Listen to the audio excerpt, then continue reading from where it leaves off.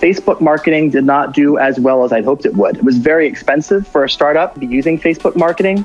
So I sort of went to, I guess you could say, guerrilla style marketing of having my subscribers more or less market the game themselves. Welcome to Yaro's podcast, where you'll discover the stories behind world-class performers, business builders, and enlightened leaders. Do you suffer from email addiction? Yeah, I have, and I'm a recovering email addict. Thankfully, I took a step that broke me free from the email trap. Most business owners spend a lot of time during their working day inside their inbox, and it may be even bleeding into your home life, where you spend hours at night or first thing in the morning attempting to clear that email inbox. Now, it's not surprising because email is where often the most important messages come. We get messages from our clients, our potential customers, from our contractors, our employees, possibly friends and family, everything going on with our lives and our businesses.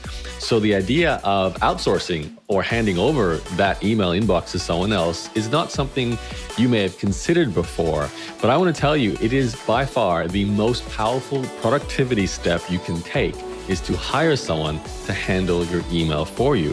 It frees you up so you have more time to do whatever you'd like, whether it's growth activities in your business, creating products, working on marketing campaigns and relationships with other people, or maybe just spending more time with your friends and your family, or working on your own health, exercising, taking holidays, and so forth. When you're glued to your email inbox, it keeps you away from all those activities. Now, the strange thing is we're usually very comfortable outsourcing all kinds of other aspects of our business, but for some reason, email is one of the last things, or perhaps something you never have considered outsourcing to someone else. Well, I have some exciting news. I actually have a company called inboxdone.com. You may have heard of it. We provide a human being to take over your email. I've actually had someone handle my own email inboxes for over 12 years now. So I took the step to break free many, many years ago, and I haven't gone back. I now could never go back to doing my own email. It would be very difficult. And I'd like you to experience the same sense of freedom. So if you're curious on how exactly someone could take over your email and how the process works and how you can come to trust someone to handle that all-important inbox, I recommend you head over to inboxdone.com and check out my company. There's a real opportunity here for you to potentially change your life and certainly change your business for the better. Create some freedom, some time by handing over that inbox to someone who should really spend more time there than you do, because that's their job and it's not your job. Inboxdone.com. Check it out.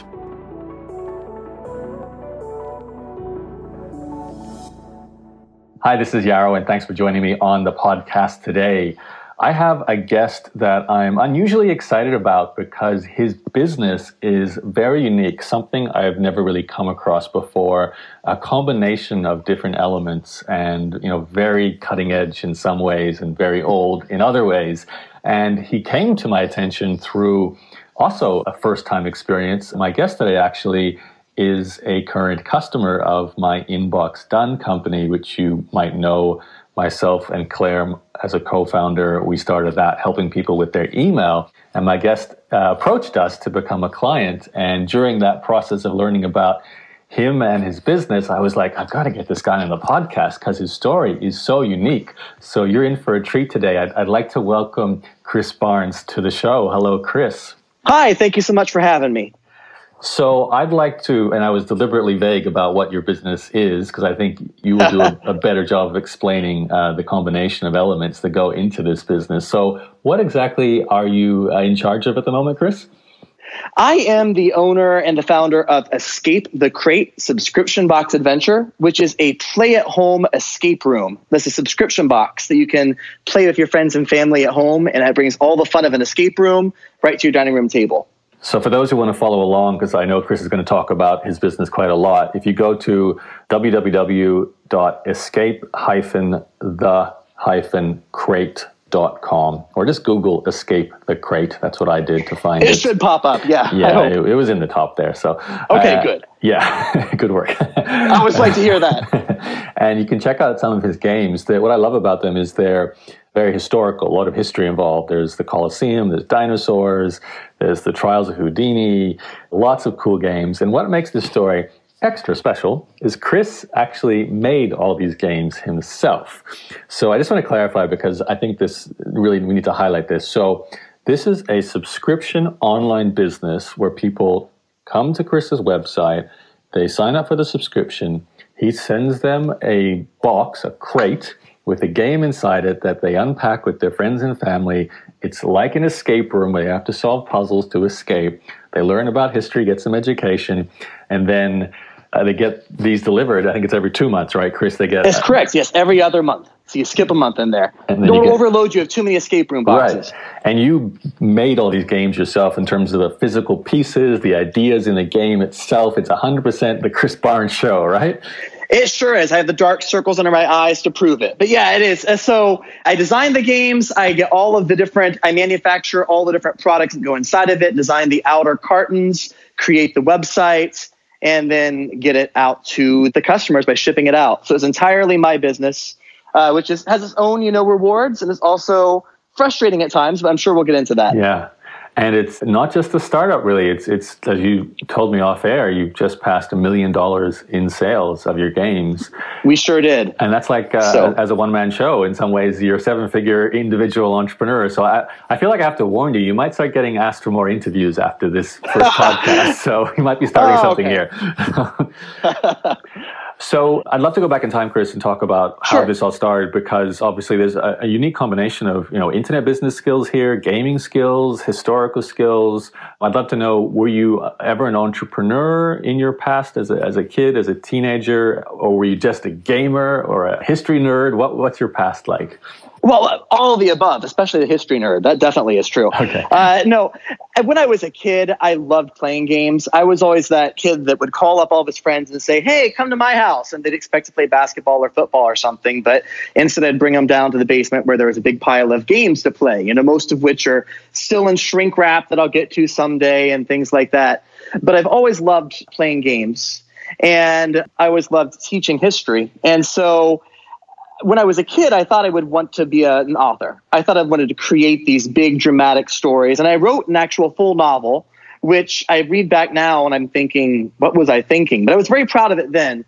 But then it was about late middle school. I realized that I didn't know if I wanted to be an actual writer or an author of writing books. So I was thinking about what sort of job to get into or what to go into. I chose to keep the creative part and keep the writing part, but not with myself. I chose to become a teacher. So I chose to teach writing and reading to middle school students. And so I thought that way I could still have the best of all possible worlds. I could help encourage other people to show their creativity. And so I spent 7 years as a 5th grade teacher in a public school district. And I taught reading and writing. So I got to keep on with encouraging people with creativity and using it. And then also I was a social studies and history teacher as well. And I sort of discovered my love of history even more through teaching it. And so I thought, I'll just be a teacher and it'd be fantastic. But the more I taught, the more I began to kind of wish I got to be a little bit more creative. I loved teaching, but there were those times when I pulled out the book and went, everybody turn to page 375. And I was thinking, gee, I wish I was teaching this book instead. And so I began to kind of think, what if I want to do a little bit more with that? And that kind of led to the entrepreneurial, spirit eventually. And I guess we should clarify, there's one element we're missing here, is the escape room part of your business, which is, I guess, the most current aspect, because it's kind of like a fairly new trend, right? So, right, exactly. So how did you get into escape rooms? Well, escape rooms have been growing more and more over the last few years. When I first discovered them, it was about 5 years ago. There was an escape room that opened up in the city near where I lived. And I liked the idea of being able to play like a video game in a room with all the props around you and like trying to solve a murder mystery. So I thought, this sounds really cool. So I dragged one of my friends with me. And I don't even know if the place is still open now, but it was a very plain room. It had like a desk in the corner locked with like 1 billion padlocks on it and 2 shabby pictures on the wall. But we played the escape room. We didn't make it out the first escape room, which it kills me inside to say that I lost my first escape room. So, but we got done with it. And I remember stepping outside and I looked at my bud and I was like, I've got to do another one of these right now. So that night we booked another escape room at the same place and went back to it again.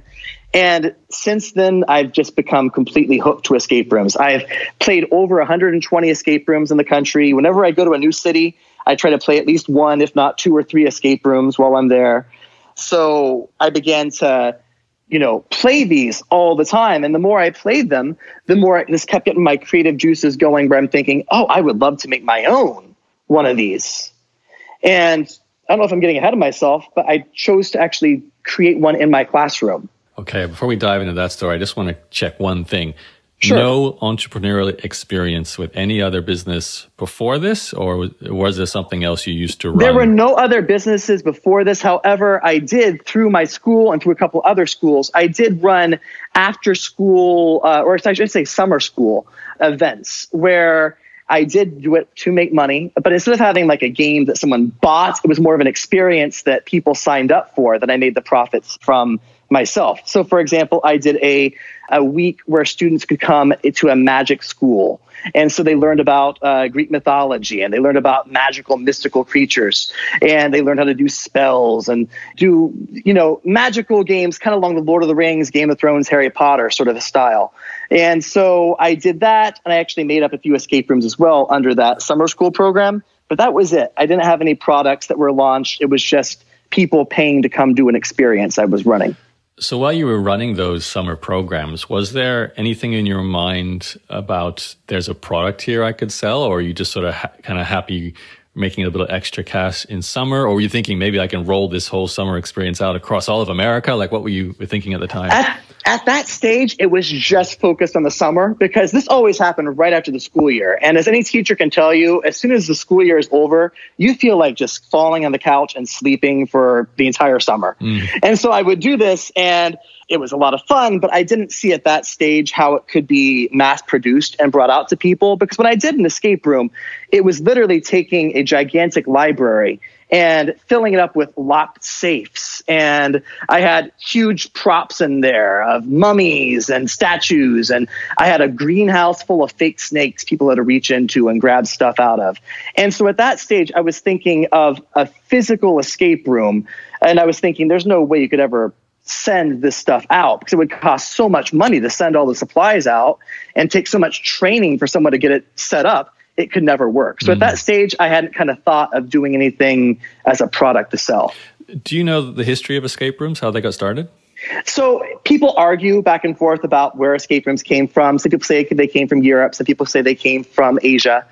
Basically, the idea that started was people wanted to have a real life video game experience. And so the first ones were people were locked in a room with a character. And it was almost like they were inside of a living play. Instead of sitting in a seat and watching a play going on, you were suddenly in the room with the secret agent, and they're trying to defuse the bomb. And you get to help out by looking around the room for things the bad guy left and entering codes in. And there were a lot of these point and click games that began appearing where on your cell phone or back in the old PC, where you'd have, a temple to get into, and you had to click certain stones to get you in to create these combinations.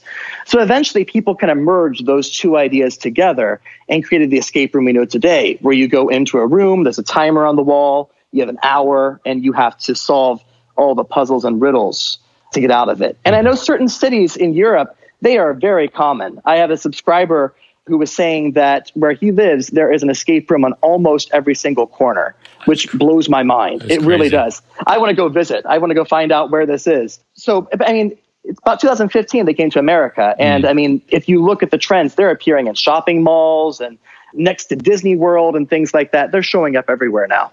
Must be a profitable business if they're doing so well. I guess you set up a room and then you just have to get new people in all the time, right? Right, exactly. To have an actual physical escape room, you have to have a very high investment to create a good room. You don't want to be that person that goes to IKEA, spends $70, puts some furniture in the room, and then says, you're done. Because most of the escape rooms that are succeeding now, they have budgets of $50, $60, some have, over $100,000 per room budget with huge technical innovations inside of it. But once they build the room, you basically have to hire a game master to watch the room and then fix broken props. Besides that, it's pure profit. You can run the same room 10 times a day. So people that run escape rooms, if you do it correctly, can make a lot of money. I think it's safe to say that when an escape room appeared on Big Bang Theory, that was the day they went mainstream as well. Yes, I loved that episode. It was great with the zombie in the corner. I'll tell you, in that room, having Sheldon Cooper do a room, that's terrifying. I don't want Sheldon Cooper to do my room at all, because if he blows through my puzzles in 10 minutes, I'm going to be very upset. Yeah, so probably would. Okay, so what I love then, you've taken a physical business, which like you said, could be $100,000 per room to set up. So it's, pretty big sunk cost to start that kind of business. And you've gone and made it online with far, I'm guessing, less upfront costs. But I'm guessing, you weren't thinking like, oh my God, this is going to be this 7-figure business like you have now, this $1 million sales business when you first got started. So you can maybe tell us how you did the very first version of your, I don't want to call it a digital escape room, but your play at home escape room.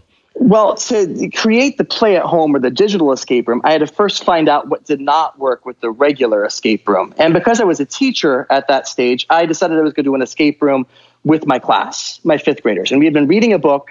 And right before the test, I thought, let's do a review. I'm going to create an escape room in my classroom. And so since I'd only been to real escape rooms, I set up a safe in the room and stuff hidden all around. I called the principal into the room because I was so proud the kids were going to solve this escape room. It was going to be great. And it was a disaster. Students began to throw desks around, and they were emptying the trash can, and you had a student crying in the corner that they didn't have the black light. And I thought, okay, this is not going to work out. There's something wrong with it. But I didn't want to give up on doing an escape room in my classroom.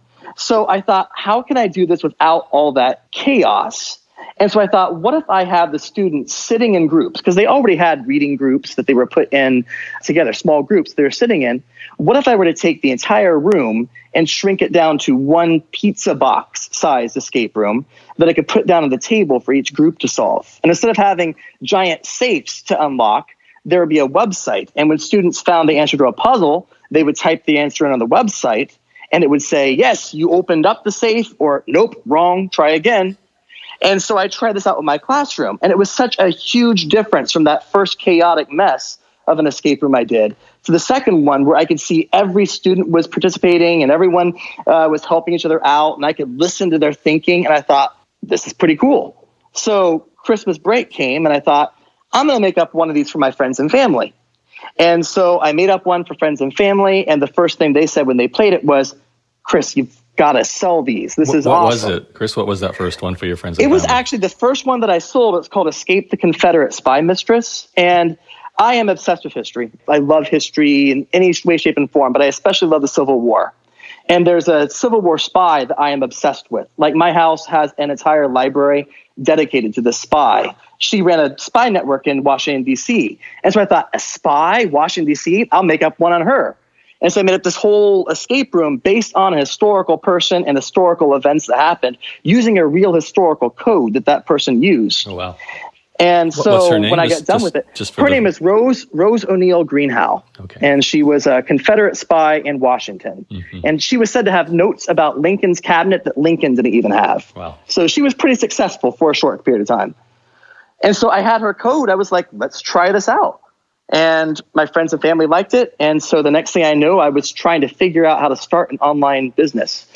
Yeah, that's the next step, right? It's a big step. Can you tell me that first version of the game? Because I've seen sort of your more recent ones based on the website. Again, if people want to check it out, escape-the-crate.com. You have physical pieces of gaming materials that go with each of these escape rooms. And I know you're a one-man show, basically, until we came along and helped you with some of the email customer service.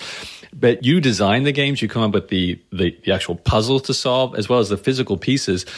What about your first version, though? Because was that, I can't imagine, as a test, because I know with some of the coaching I do, I teach the students to create a minimal viable product or a minimal viable service, like a basic version. And you had this It's a beta test. Yeah, and you had a proving ground in your school, which is really fun. You could just, your kids were your first test customers. Oh, and they are brutally honest. I'll tell you that. Kids are way more honest than adults are about exactly. things. Then you switch to your friends and family, and they're adults, so it's a little different. I mean, you could have gone after the children's market, I guess, but and I do. I actually have a box for the children's market as well. That's fantastic. So, but the first version of your game, I don't even think, did you go to your local game shop and buy props? Like, what do you do to make a game?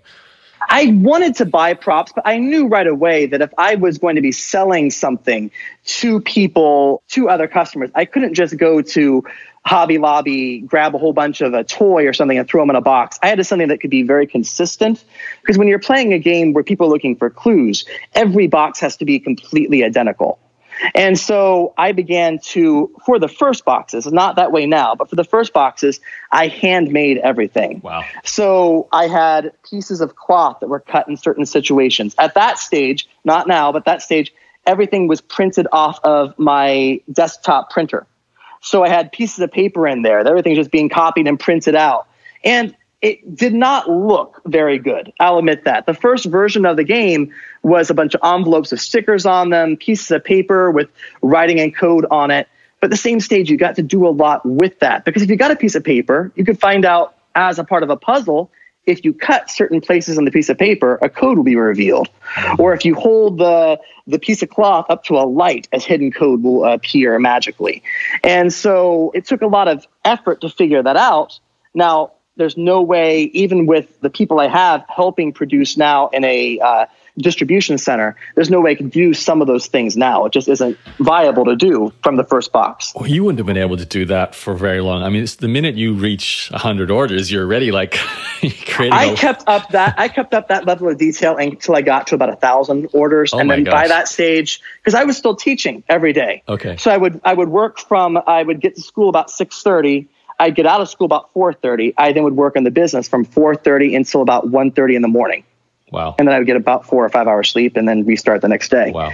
And so it was literally just all my friends knew if they wanted to come over, I'd be sitting there stuffing envelopes and working on boxes for a while there. Can you take us from the first game you made for your friends and family to the first sale of a product?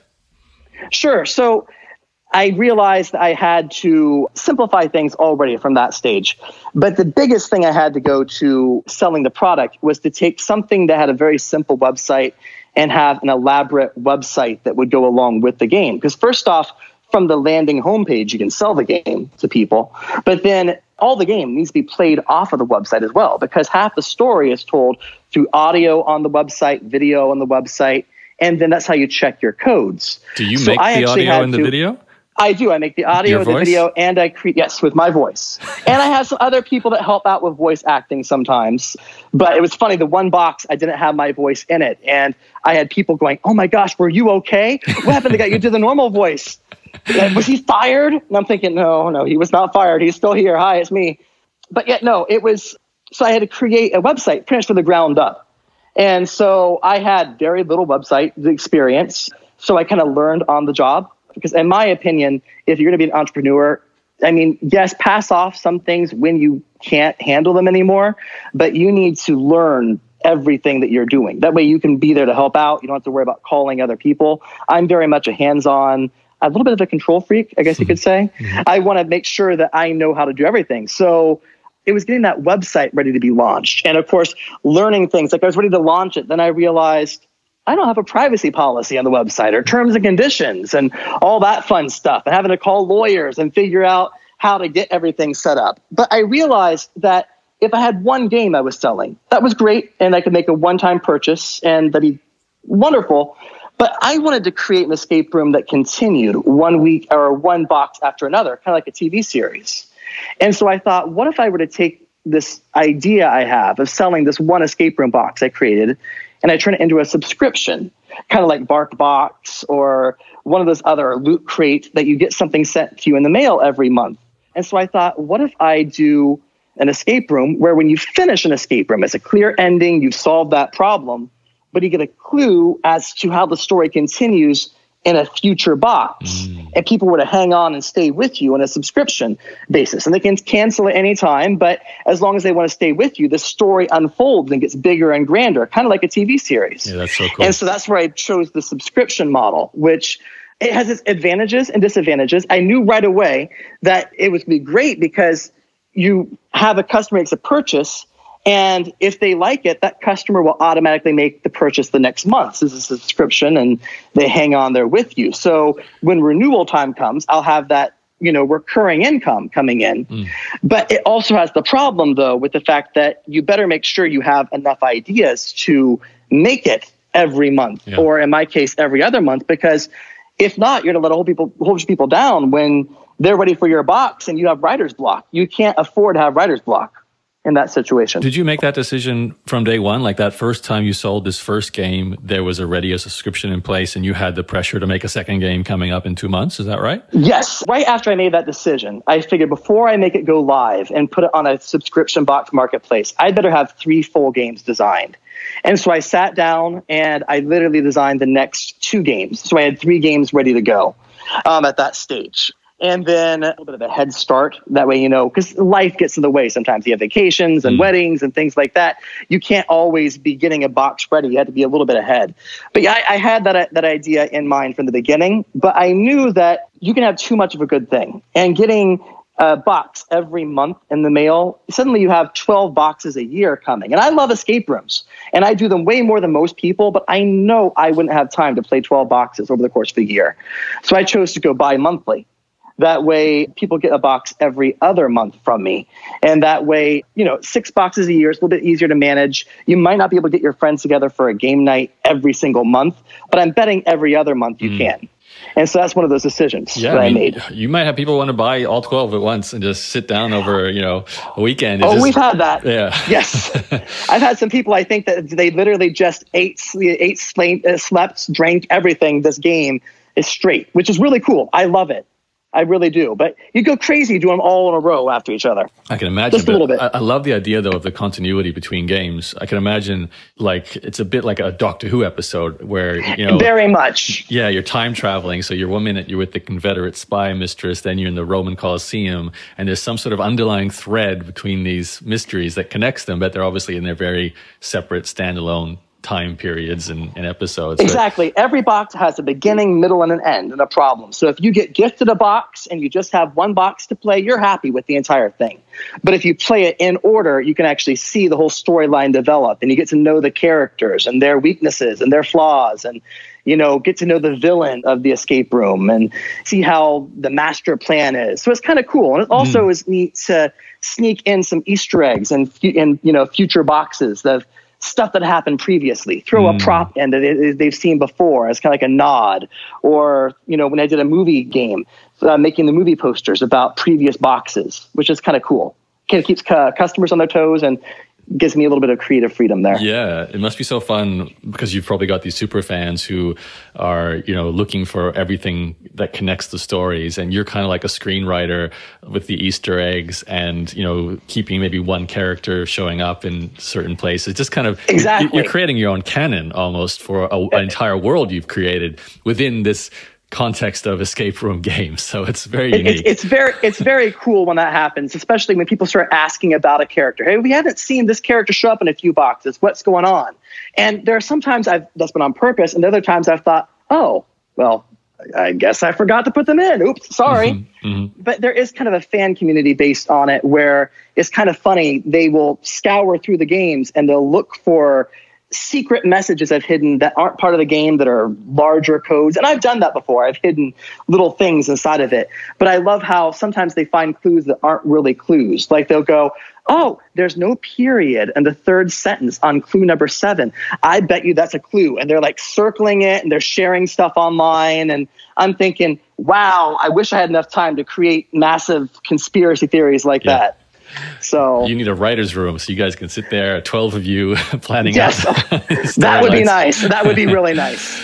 I've kind of gotten lost in the game a bit here, Chris. So can we just go take a step back? We didn't even say, when did you make the first sale? Because you said you prepared 3 and then you were going to list the game. Well, I want to get this right. You have a website that you created yourself that was very much part of the game because they have to kind of like solve a puzzle in the game, go on the website, listen to an audio, which helps them with the next clue and so on.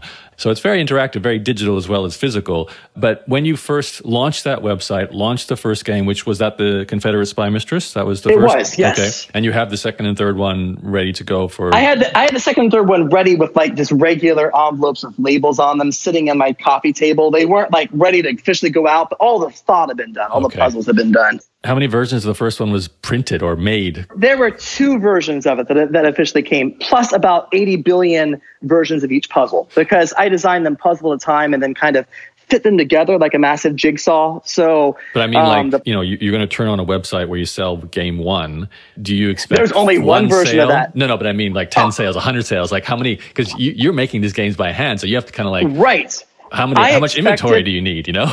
I told my mother at that stage because she was very supportive of me, but she also was kind of, hey, this may not work out, manage your expectations.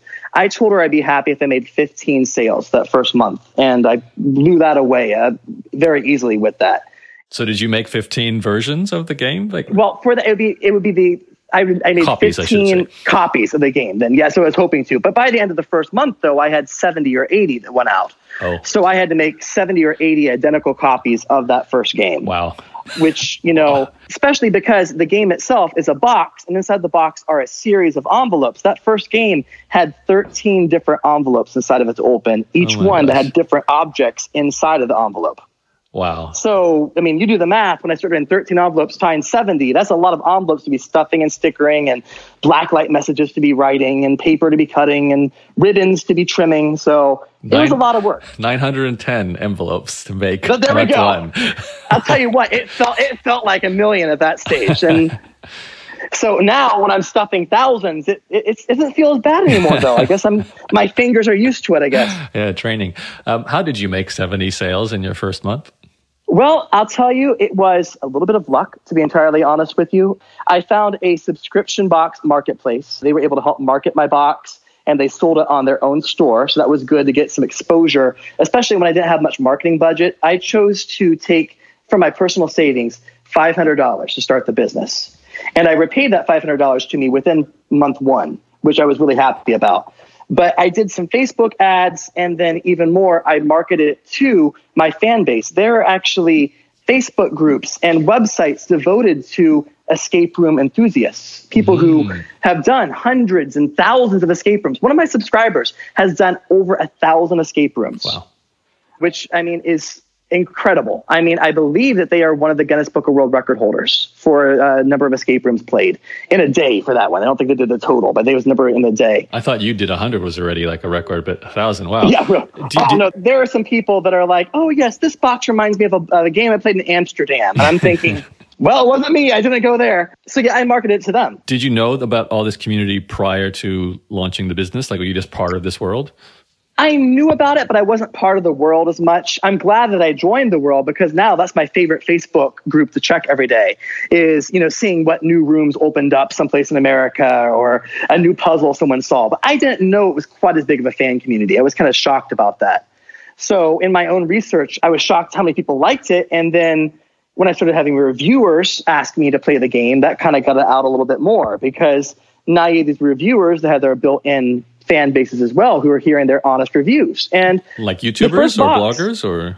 These were more bloggers and podcasters that did this. I have some YouTubers that have done reviews. However, I don't have too many because they want to show the entire game all the way through. And usually I don't like the entire game being exactly. Because I have a few people that want to show puzzle by puzzle. And I'm thinking, well, that's great, but no one's going to buy the game if you show puzzle by puzzle all the way through. But yeah, so they gave very honest feedback. And I, of course, listened to the feedback because when you're going to be dealing with people who are that big of experts about the escape rooms, you have to kind of go with the flow and you listen to their expert advice and you make changes to the product. So although there was only one version of Escape the Confederate Spy Mistress, the advantage is I have future games coming. I can make changes for those future games and get them so that, the materials are higher quality and so that as you play the game, there are multiple puzzles that can be worked on at once, not, having to solve puzzle A to get the puzzle B. It's not linear. You can do multiple paths. Okay. Exactly. Yeah, so things like that I learned as I went. And so that makes it more successful that way. So I can understand the marketing of month one. You've got this box club membership type site that promotes you. You've got Facebook groups full of escape room fans that you can sort of interact with and mention you've created a game. And you've got podcast people and bloggers who will do reviews. So that's how you can reach potential customers. A couple of other questions. I'm sorry if these seem a little bit basic, but people love hearing this. How did you decide on a price for your product? I went, and this is probably not the correct way to do it. So yeah, I totally take the blame for this. But I went at it a different way than most people would have, which is I looked at the average price for an escape room for one ticket, which is usually $29.99. There are some rooms that charge more and some that charge less. But I thought it'd be a good marketing tool to say, bring the entire game and all 4 or 5 of your friends can play for the cost of one ticket to an escape room. Right. And so I originally started it out with that price itself. The cost of goods is, far lower than that, but it does take a lot of cost to, secure the artwork because, you can't just pick random images and copy and paste onto there. You get to buy artwork and buy all sorts of stuff like that. It takes a lot of time and a lot of effort to do this, not to mention the labor it costs. So I kind of stuck with the $29.99 for a box because that's the price of one ticket for an escape room. You can have your entire family pay for the price of one. Or maybe the price of like a dinner meal or even like buying a board game. These are kind of like... buying Monopoly anymore is even more than $29.99 because, true. Probably way more than that now. Okay. Oh, yeah. And last sort of basic question, in terms of the technical aspect of this, you've got shipping, you've got taking a payment online. Can you just describe how you did that during the start? Luckily, as a start, and I can't say the name of them, unfortunately, but that subscription box marketplace that I worked with was very good with helping me get set up. They knew that most people that started up subscription boxes were newbies.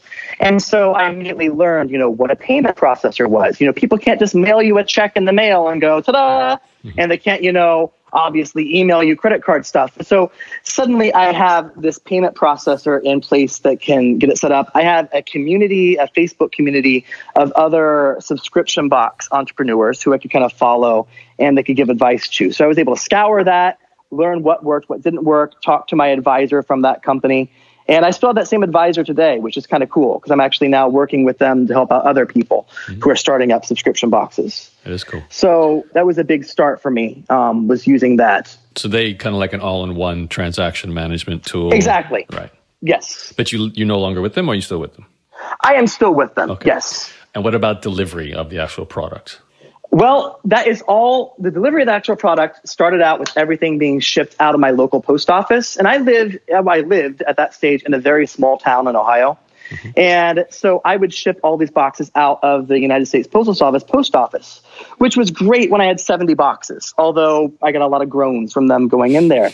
But eventually when I had, 2,000, 3,000, 5,000 boxes going out, when I was pulling back to the loading dock, you would see everybody at the back dock start to scatter.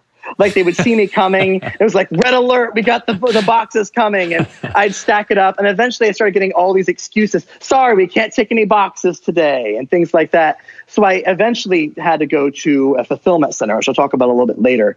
But yeah, so I initially did start out by just mailing everything United States Postal Service, using stamps.com to figure out the prices and getting the labels made and shipping them out. All right. So we can kind of sum up month one. You made the games, you shipped the games, you used this subscription platform to sell the game and make some sales, take the money. You paid back your initial investment of $500 and you probably worked your butt off to make all the games and fulfill everything. So tell us how you go from 70 sales to 1,000 sales and then to $1 million in sales. What happened over the coming months?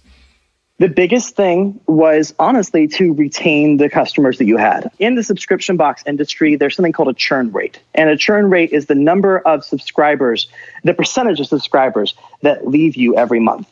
And so a lot of times they say that if you are able to have only 10% of your subscribers from a month leave you, you're doing fantastic.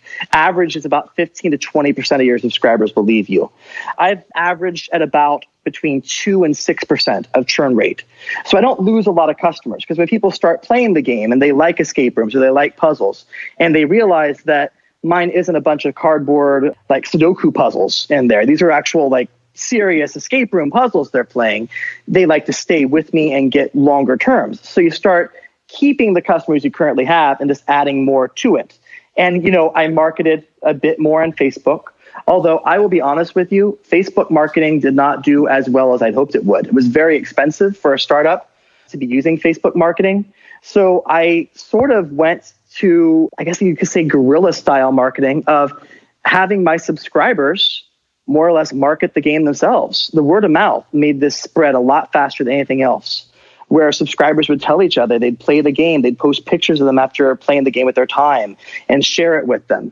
All of my games can be reset when you finish them, so you can pass off the game to a friend. And so people would play the game, pass off the game to a friend. The friend will go, that's fantastic, I want to play this myself, and they'll subscribe. So right now, I will be entirely honest with you, I have a marketing budget of $0 today. Wow. And I've had a marketing budget of $0 for over a year and a half now. I just let it grow organically.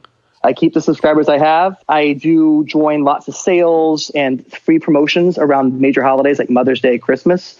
But I let the business itself keep people and run itself. Do you maintain like an email database or anything like that? Like I do. Yeah, I keep every single email of everybody's ever purchased the box. But then we also have a website newsletter that is growing. I mean, we have thousands of people on the website newsletter list.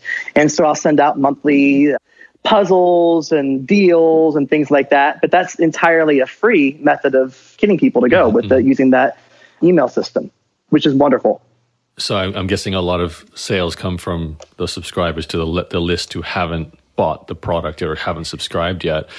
What have you done, though, to encourage this growth? Because I'm assuming, A, great product, so people will then share it just organically, like you said. Right. Is that it? Has that been enough to get from 70 sales to 5,000 sales of a product? It is, however, also finding the right social media influencers who will do it for free is a big thing. Now, once you start a business, especially when you're in the public eye, as much as mine has been, you start having people daily. And my email manager and Inbox Done can attest to this, that will email you these, hi, I'm so-and-so. I have a YouTube channel with 5 million followers. You actually look at it and they're like 3 people. Please send me a copy of the box. And that won't do it. But eventually I was able to pick up some big name people who have played the game. For example, a daytime CBS game show has featured my box as prizes on there. And every time that's happened, we've gotten lots of sales afterwards. We recently were named. How did that happen, Chris? Did you ask for that, or did that just happen organically? A little bit of both. I asked actually for a different game show, and that was on there. I had actually tried talking to them. And although that fell through, the other game show was like, hey, I heard you wanted to talk to them. Hey, we can use you. And that was kind of a cool, like, oh, nice. I wasn't thinking about that. And so that kind of happened by accident, I guess I could say. We were recently the USA Today 10 best list for we were on the 10 best subscription boxes for 2019 list. So after getting all of that, I mean, that was been marketed everywhere. That's been able to help us out with growing. So, but most of it is seriously just keeping the people I have and letting people share it themselves. Because I'm finding that spending that amount of money in advertising does not bring me back the conversion I thought it would. Yeah, the ROI. One question about this retaining members. So I understand what you're doing with the series, the serialization of the gaming, which keeps people interested in connecting the stories. That to me, though, like, clarify, if I join now, do I start at chapter 1, right? So you've actually got X number of months of already made games that can go out to me. So you don't have to stay ahead of me, but you still have to stay ahead of the people who are on subscription month 20 or 24 or so. There are some murder mystery subscription boxes that do that take everybody back and start at month 1. Yeah. But we actually do things very differently than most other companies do, which is the fact that right now we are on box, 15. That's about ready to come out very soon. You will actually start with box 15. You'll get a little bit of a summary of what the story is, and you just jump right into the story. Because the advantage is with the story is that you really don't need to have played the games before to get the idea of the story. You just need to keep hold of what you have to get you into the future games. The advantage is that if you really like the game you played and you want to play the previous ones, you can buy the previous ones on the website as retired games or as standalone games. So although if you start subscribing, you don't get the story right from chapter 1, you get from chapter 15. If you want to, you can go back and purchase, games, 6 or 7 or 9 or do things like that. Same price? So you go back to they are actually $10 more for the retired boxes because with the fact of the number of that I had to go out with retired boxes. In fact, we just had a retired box shipment that went out Monday. we're looking at thousands of retired boxes going out, and each one has to be remade. With the current boxes, we can get a whole bunch made and have some back as leftover inventory in a warehouse. But with some of the earlier games, when I was only designing them with 70 or 80 people in mind, now suddenly having, hundreds of people every month that want them, it's hard to keep up the demand for that. So it takes a little bit of extra time to recreate some of those games. So we charge $10 more. Right. So you learned what the difference is to manufacture for 70 versus 5,000. Exactly. Because certain pieces of the game are hard to mass produce. So you kind of had to learn on the fly as you develop new games. That's interesting. Exactly. And I also learned, because I wanted to originally do the idea where everybody started on box one. Think about it, though. If you had just played because your friend had been having a party and they had box one they were playing, and you're like, oh, this sounds cool, I want to play the game, I'm going to subscribe. You don't want the same box you already played with your friends. You want a different box. And so this way it ensures if you subscribe, you always have a different box from somebody else. Yeah, okay, that's so you can play a game with somebody else, and then you can just go back and choose a la carte what you want to play. Correct me if I'm wrong, though. That means you have a perpetual stress point in your life where you always have to produce a new game every 2 months because everyone is starting at that point. That is very true. That is very true. So I have gray hairs when I'm 30 years old. So yes. Well, it must be keeping your creative juices flowing, that's for sure. It is. I love it. You can't take me to a department store without me stopping and going, oh my gosh, look at that cabinet over there. That'd be a good puzzle. I'm taking pictures of it and thinking, what can I do? But it does give a certain amount of stress, especially, there are those months where things are crazy. Life is crazy. And then suddenly thinking I have to produce a game and people have very high expectations for it. And if I drop the ball on this one, I'm going to lose a whole bunch of subscribers to it. And even more, when you have thousands of boxes, some things I still have to manufacture myself at the house. And I have to make sure I have time to actually produce that so it doesn't go out late. Well, that leads me to my next question. So maybe you could take us forward how you went from this sort of 70 copies of a game production and delivery to what your system looks like today. How do you produce a game? How do you distribute it? You said you have a fulfillment center now. Right. And did you eventually quit your job too? Like, are you still a teacher or not? Well, I was a teacher for 2 years. And at the end of last school year, I made the really tough decision to leave teaching. And that was the hardest thing I ever had to do because I loved teaching. I loved my students, but it reached the stage where most nights I was lucky to get an hour or two of sleep. Yikes. And it was really showing on me. My family were worried about me. My significant other was like, hey, you need to make a choice right now. And so I reached a stage where I kind of bowed out of teaching. And it was really tough, but it was nice because I could actually put my entire self into the business right away. So originally when I started doing it, was sitting on the couch while watching TV, and the form of the objects you open up in my game are envelopes. And you have to solve a puzzle. When you get permission on the website, you can open up the envelope and get the next puzzle or the next piece of the puzzle inside the envelope. I still have that system in place. It's just instead of having 13 envelopes like the first box did, each of which will have one or two things inside of it, now I have 4 or 5 envelopes that you play with, each which has a little bit more inside of it. And so the game is made in 2 pieces now. The smaller envelopes that we have inside of the game that you open up, it's kind of like the solution to puzzle 7 envelope. I still make it my house. I have a new house. I moved away from the smaller city into a bigger city. And luckily I was able to get a house that had a large office space inside of it. And so I have a mini assembly line built up in my house. And on a good night when there is no real distraction, I can get through 1,000, 2,000 envelopes with stuffing and sealing them myself, just by listening to a podcast or watching TV while I'm doing it, talking on the phone during that. So that part is done by me. And then luckily I have a really good deal with a box company that I can do a graphic design on the boxes, the inside and the outside of the physical boxes that are shipped out to people. So I'm actually able to take some of the puzzles that would have been done in envelopes and on pieces of paper instead of the original one, and they're actually printed on the box itself now. So when you open up the box, it looks like a real escape room. You can see a door and you can see a floor and pictures and puzzle pieces all over the box. So that saves time. And then the final piece of putting all the little envelopes into the larger envelopes and into the box and sealed it, I now have going out to a fulfillment center. And that started after Christmas time this past year, because even though I wasn't teaching anymore, after having a very successful Black Friday and Cyber Monday and successful Christmas season, it got to the stage where it was all hands on deck with my friends and family helping to stuff these boxes. And I thought, I can't keep doing, thousands and thousands of boxes. And my post office was really freaking out at that stage. So I chose to go to a fulfillment center, which was the best decision I've ever made. If you end up having a company that sells things in the amount of volume of thousands a month, it's very hard to do it from your house. And I've talked to other subscription box owners who are in very similar situations, and all of them have turned to this fulfillment center. And it's tough because it eats away a little bit of your profit. The place I go to charges an assembly line startup fee, and then it charges for 3 cents for every item that they put instead of every box. Mm-hmm. So if you start doing the math for that, it can chew away a little bit of it, but having that time back in my life is so much worth it. I can actually sleep 7 hours a night now. It's amazing. That's fantastic. It's like the lights from heaven come on.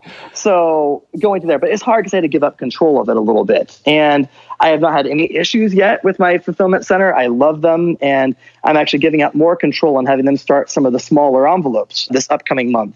But it just takes, if you have that personality like I do, which is that you want to have your fingers in everything, eventually you have to give up on some of it. I said earlier, you have to learn everything. That's fine. Still be involved in everything, but you have to learn how to delegate it out sometime, or else you're going to run yourself down. I love the iteration process here in your journey. And it's only a couple of years where you've been this guy who liked history and gaming and escape rooms and a teacher who then uses his classroom to test this idea out and then takes it to his friends and makes his first game and sells it to 70 people.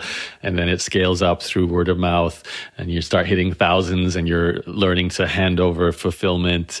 And it's just like iterating. Okay, how do I make this more efficient? How do I, even move to a better house? I can use some of my profits from my company, and it all helps and all works together. Now, I'd be remiss to not ask, when does Inbox Done come into this process? You hand it over email to us. So when did you make that decision?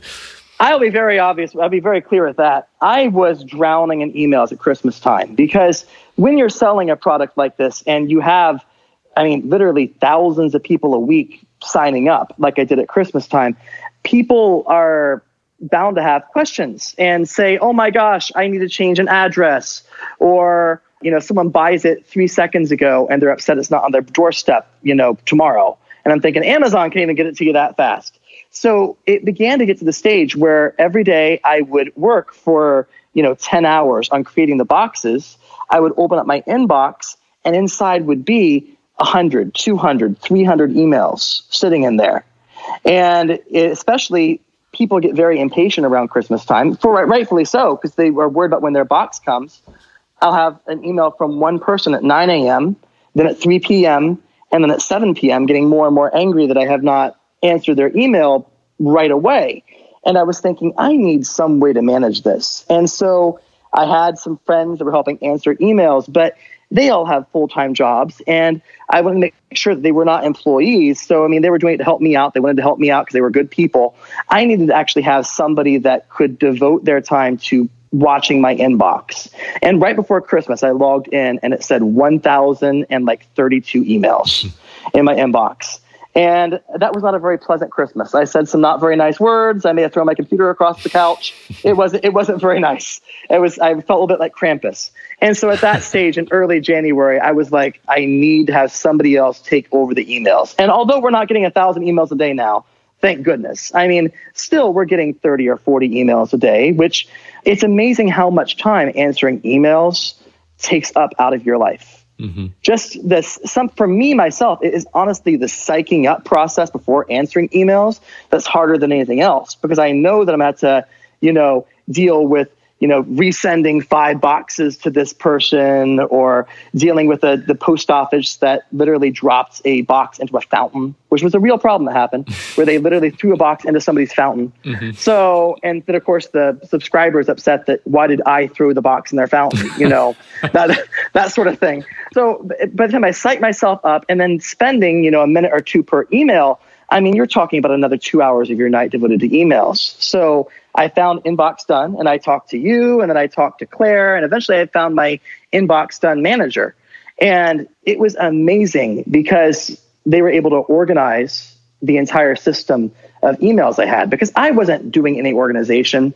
I just had the inbox, and I just answered the emails as they came in.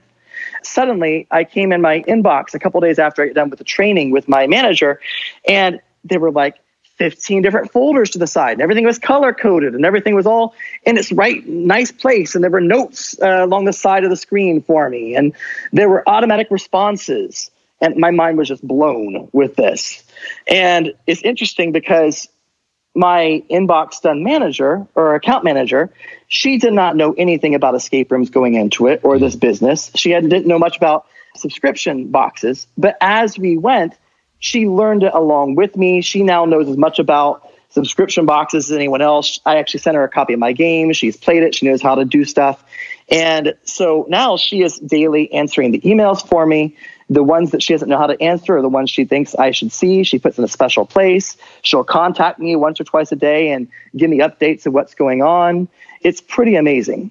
And it gives me back that hour or 2 hours a day, which that email time that I would have been spending to answer the emails, I can actually use that as like personal time. Like when everyone thinks I'm working, but I'm actually like watching Big Bang Theory on TV or I'm eating popcorn.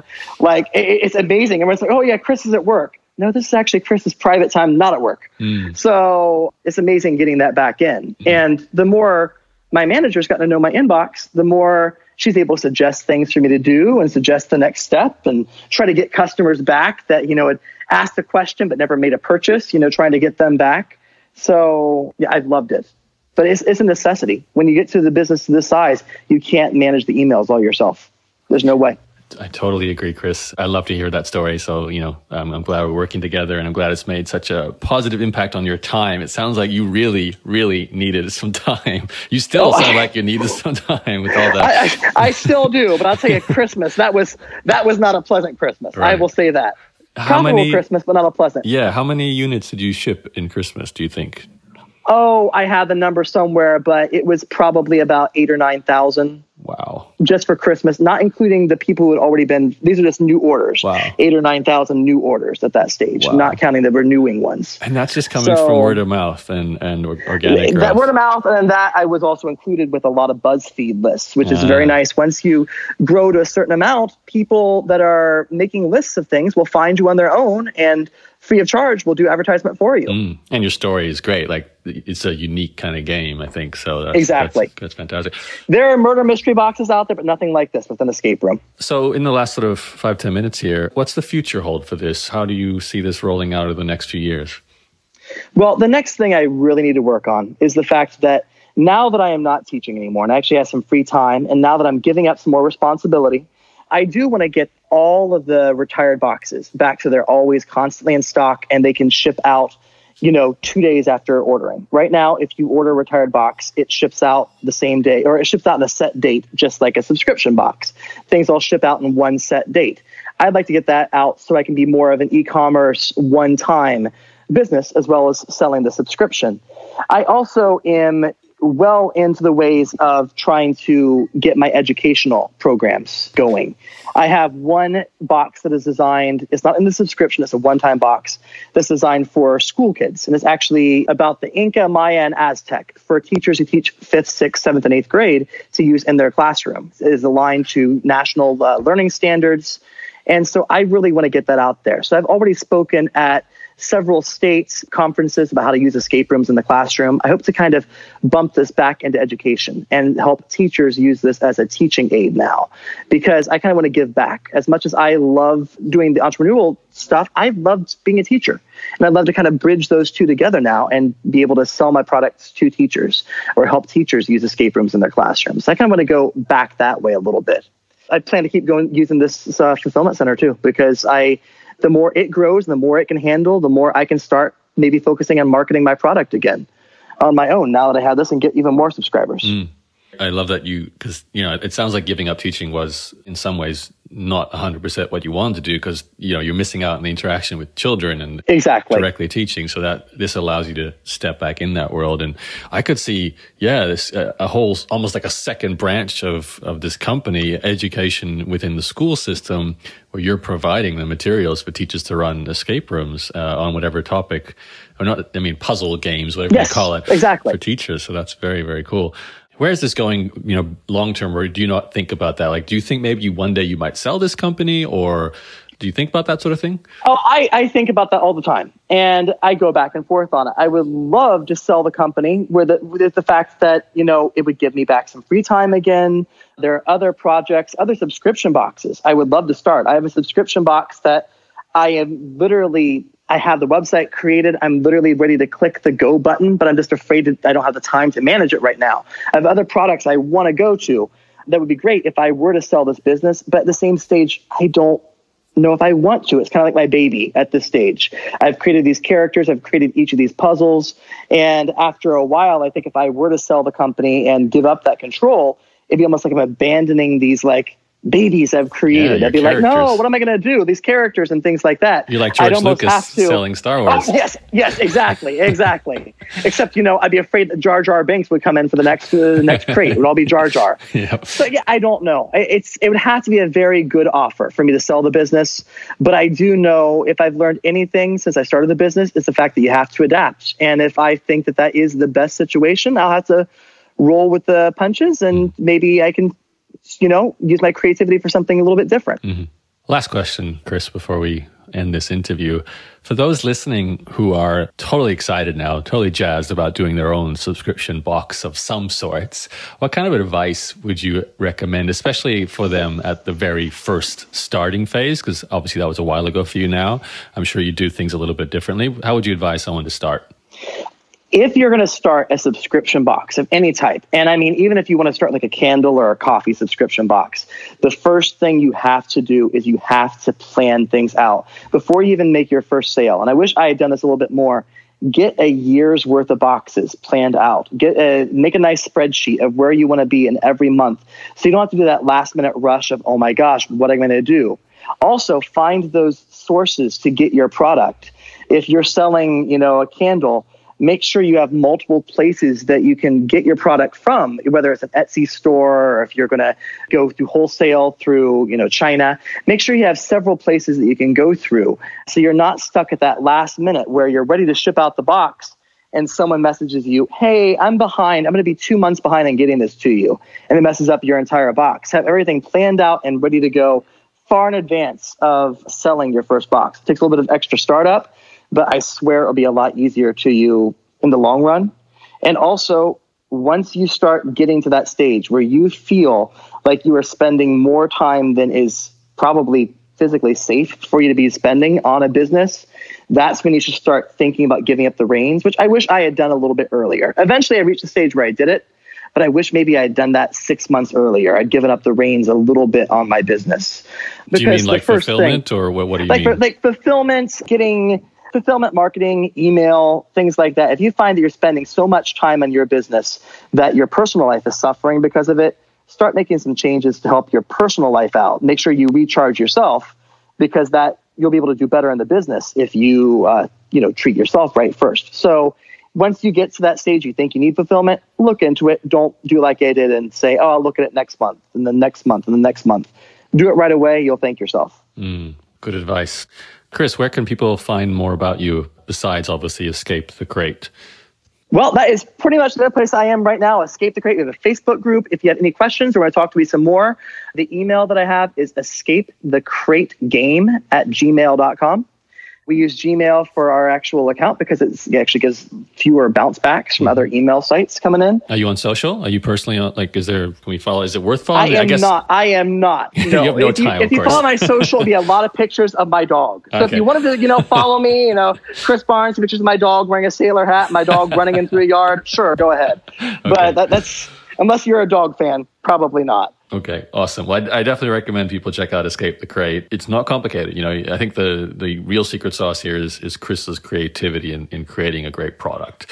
So that's your real skill here, Chris. So congratulations. Great job. Well, thank you very much. Thank you. 7-figure business. I appreciate it. And also, if you want to try Escape the Crate out, if you use the code podcast, it gets you 25% off your first purchase.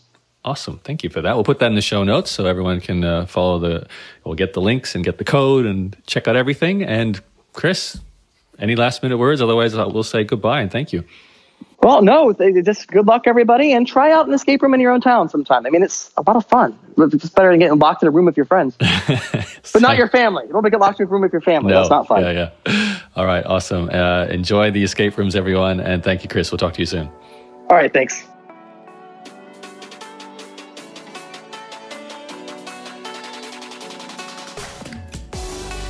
Thanks for listening to Yarrow's podcast. For more episodes, visit yarrow.blog and subscribe on iTunes or Google.